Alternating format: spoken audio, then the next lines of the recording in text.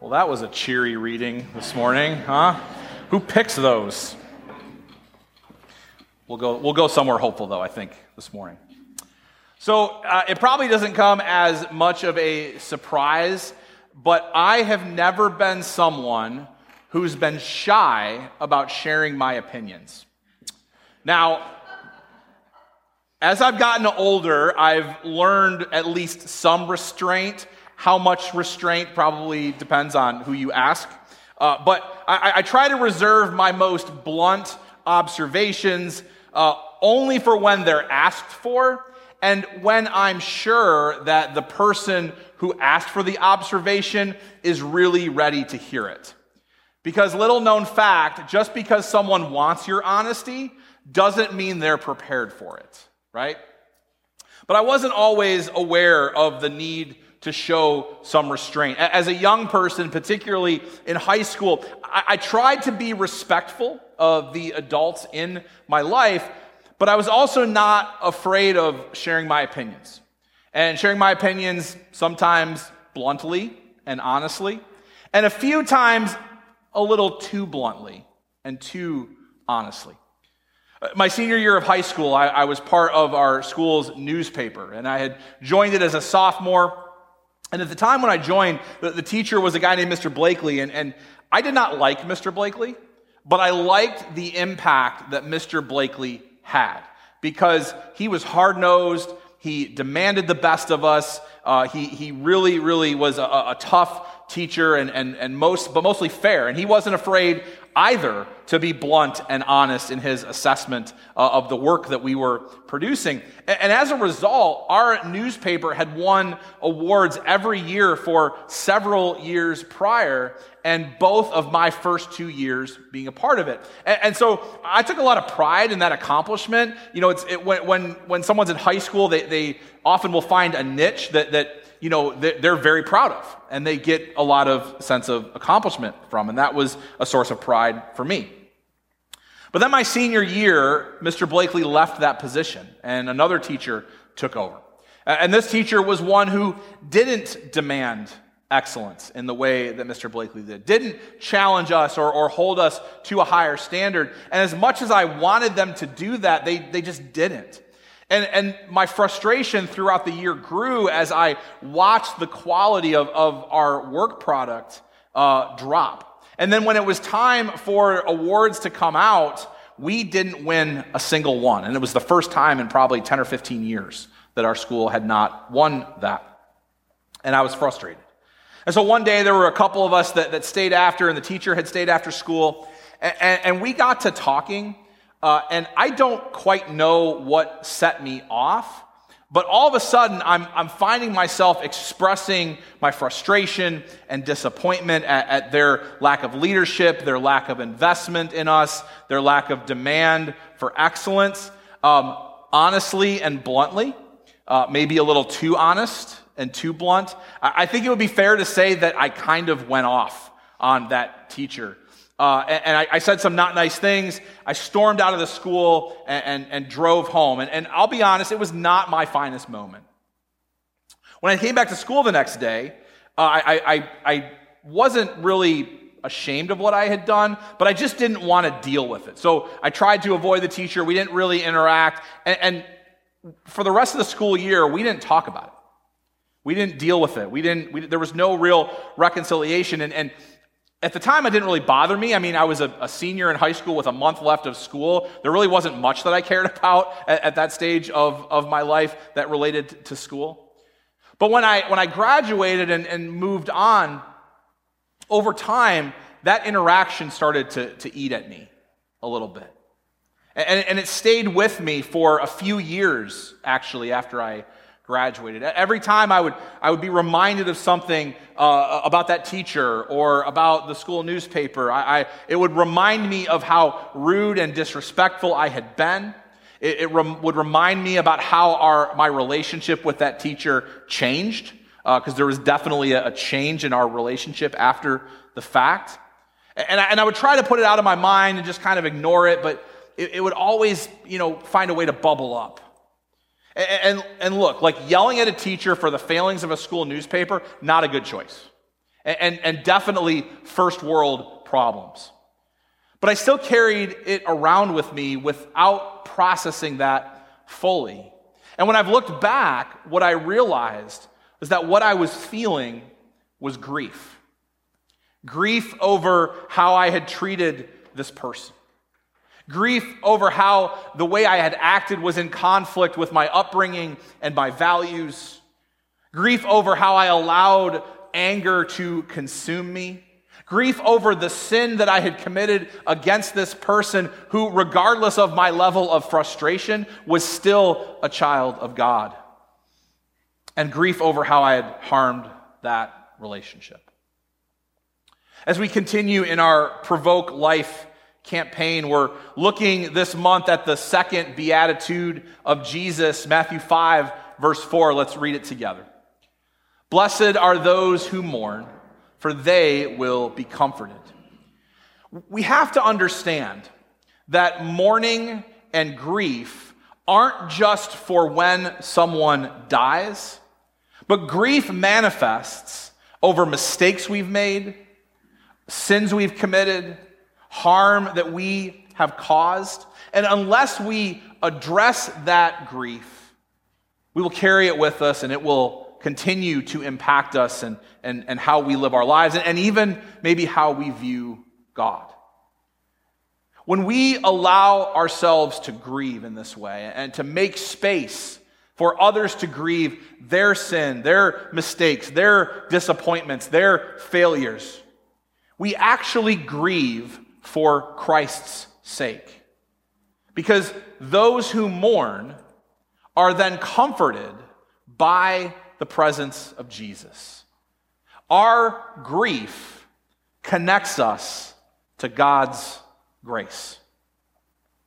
So our reading this morning from Jeremiah is, I would call it a master class in mourning. It's a call to grieve, but they're not being called to grieve a death. They're being called to grieve over the state of their relationship with God as a people and the state of their world. Throughout the Old Testament, God would enter into these covenants with God's people, where they would worship and serve God alone according to the communal standards that were good for everyone, that God had set out. And in return, God would provide for and protect them from the threats that surrounded them, the other nations that surrounded them that were always sort of trying to threaten what they were about. It was the desire of God for the Israelites to be set apart, to live differently than the idolatrous, violent, and oppressive nations that surrounded them. That they would be a beacon of light and hope in the love of God in a world that was incredibly dark. But throughout the Old Testament, Israel repeatedly breaks these covenants flagrantly and repeatedly. That they would become no different than the world around them, that they would worship the idols of these other nations, that they would pattern their lives after how these nations would live. That you would look at Israel and you would see no difference between them and the world around them.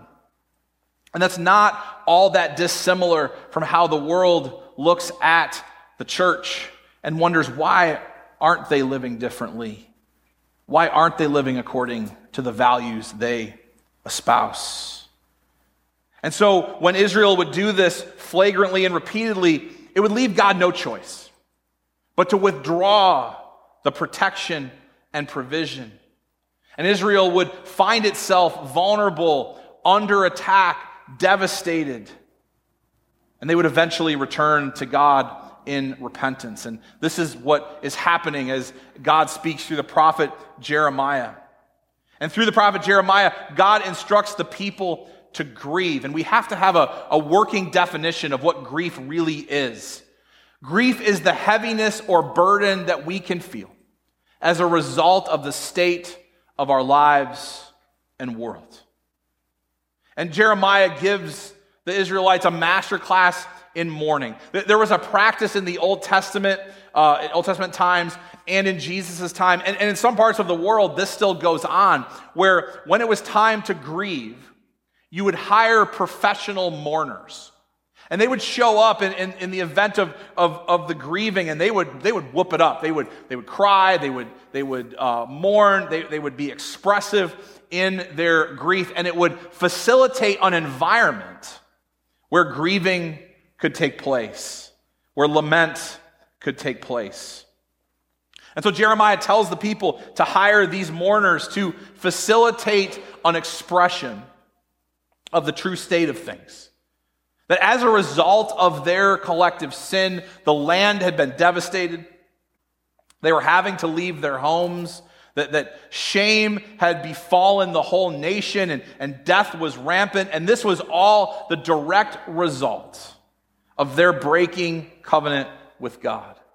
It was a natural consequence of their disobedience. Now, oftentimes when we sin or we make mistakes, we cause pain. The natural inclination is to try to avoid the consequences. Like when I went off on that teacher the next day, I just kept her at arm's length, and I tried not to interact with her, and we never really talked about it. And that's kind of what we want to do when we find ourselves in this place of having wounded someone, or we have to be very intentional about wanting to pursue reconciliation, because that's usually not our first desire. We just kind of want it to go away. And there were people in Israel who, by virtue of their privilege as the knowledgeable or the powerful or the wealthy, they thought they could avoid the natural consequences of their sins and minimize the need to repent and for God to intervene. And God rebukes these people specifically. To the educated who might say, we know better, God says, be better. To the warriors who say, well, we'll do more, we're powerful, God says, don't worry about doing more, worry about doing right. And to the rich who would say, well, we lack nothing, God would say, well, but I am everything you need, and the wealth that you have is not primarily for you, it's for you to be a blessing to others. God dismantles any standing that anyone would have to boast except for this. In verse 24, God through Jeremiah says, no, those who boast should boast in this, that they understand and know me, that I am the Lord who acts with kindness, justice, and righteousness in the world, and I delight in these things, declares the Lord.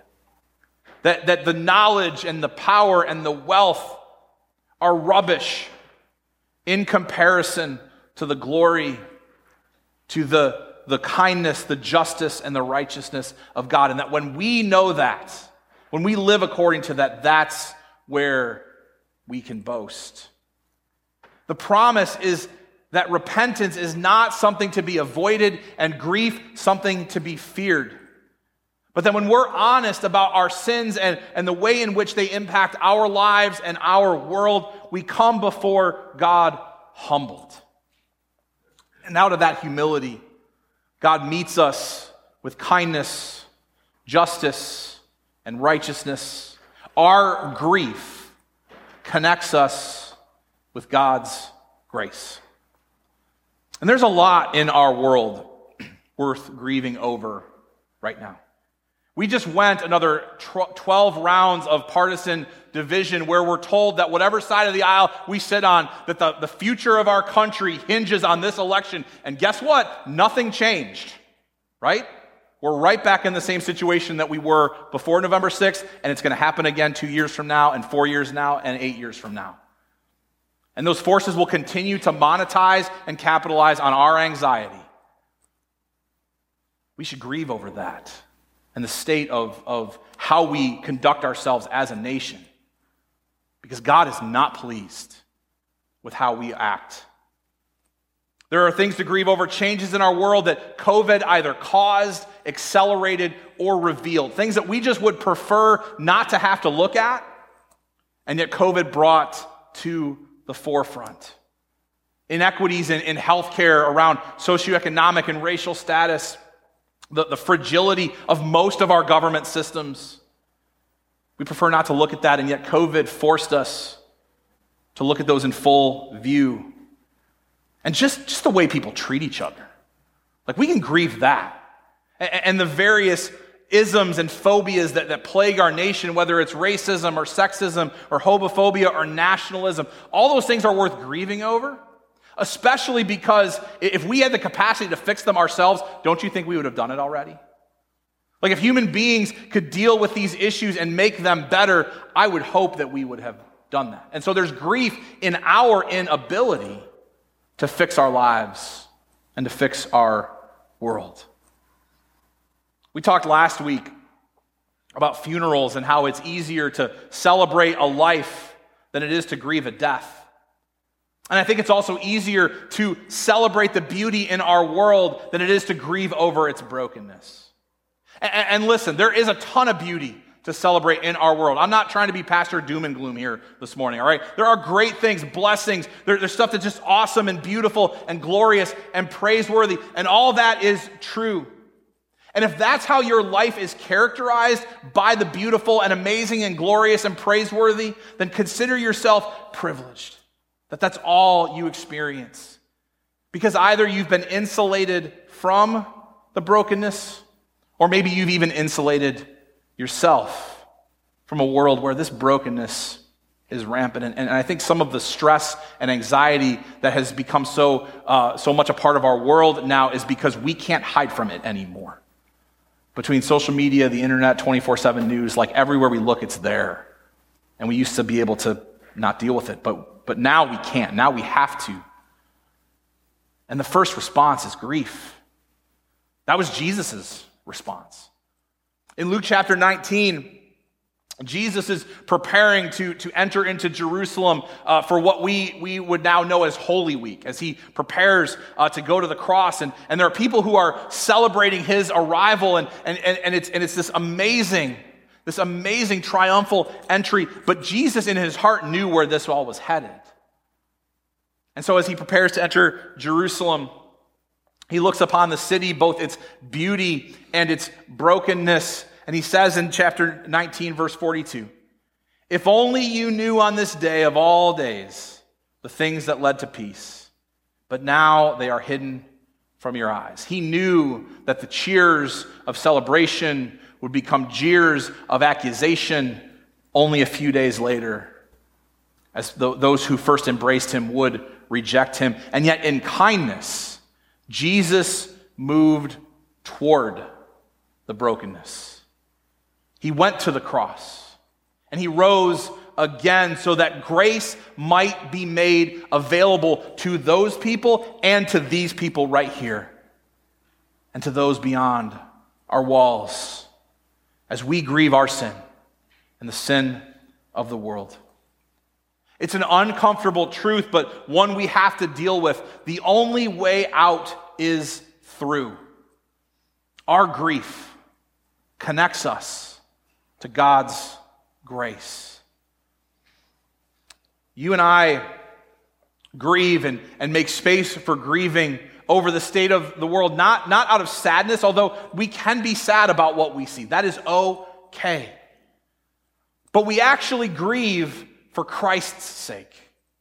We grieve as a way of acknowledging that our intellect and our strength and our wealth are no match for the brokenness that we see in our world and in our lives. We grieve so that Jesus may come near and return to his rightful place over the throne of our lives. And there are ready-made ways for us to grieve. When we grieve our sin, the sin of the world, the mistakes we've made, the hurt we've caused, the ways we've been complicit in all the isms and phobias, God says this in 2 Chronicles 7. He makes it real simple.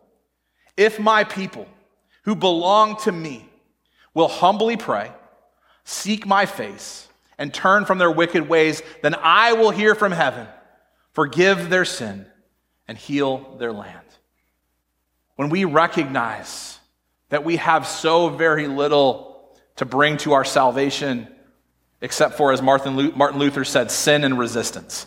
That's what Luther said we bring to our salvation. Sin and resistance. When we recognize that and we come to God humbly, God has this amazing promise We seek God's face, we turn from our wicked ways, and God shows up to heal our lives, to forgive our sin, to heal our land. Part of the reason we begin services with confession and forgiveness is to acknowledge before God and others our sin and the sin of the world. But it's not enough for us just to have confession, whenever we come to church on Sunday. We need this kind of confession every day. Because every day we mess up. Every day we make mistakes. Every day we sin and cause harm. We can't help it. It's just the reality. We do it. Even the times we try so hard not to, we can't help ourselves.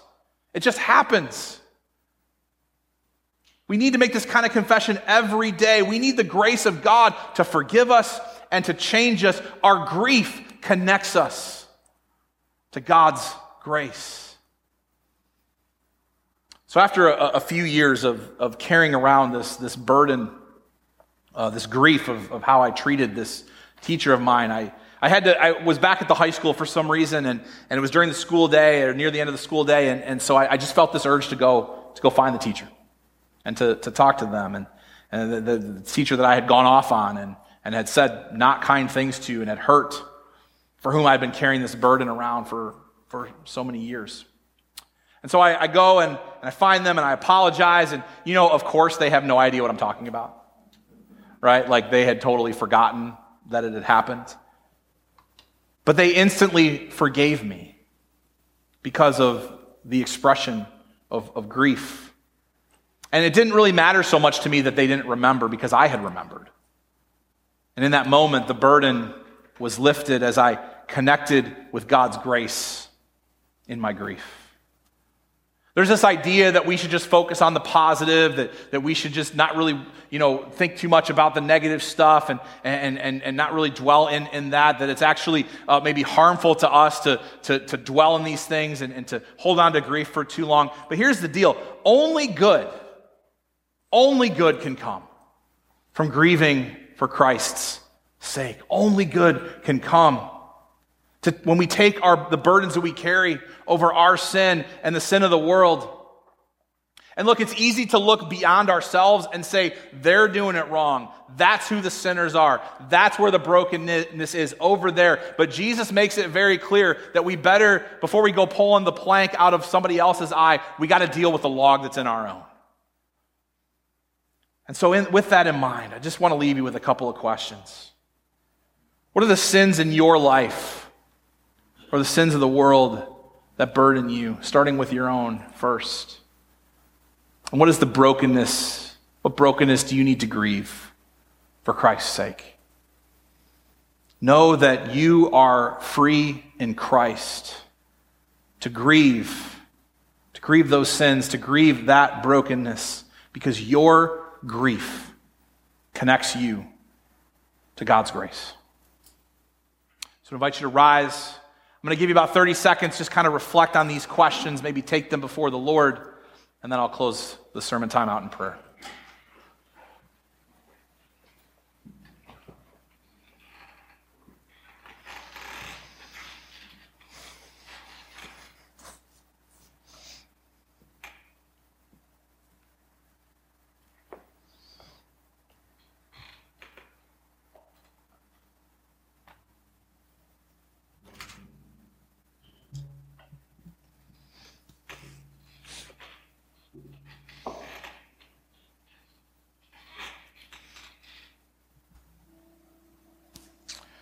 Lord, we so desperately want to believe that we are fundamentally good people.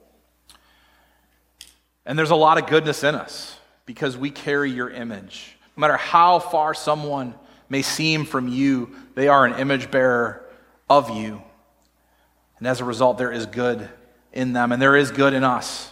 And yet too often we want to celebrate the goodness without dealing with the brokenness, Lord, and that prevents us from fully experiencing the comfort of your presence. So help us, Lord, to be honest with ourselves about who we are and where we are, to be honest about our world and what's going on in it and the ways in which we play a part of that. Lord, that honesty is not intended to provoke guilt or shame or fear. That honesty provokes life. Because as we mourn and grieve, Lord, your presence comes to us to comfort us, to forgive us, and to change us for the better. So we ask for that, Lord. We ask for the courage to grieve so that we might be connected to your grace. We ask this in the name of Jesus. Amen.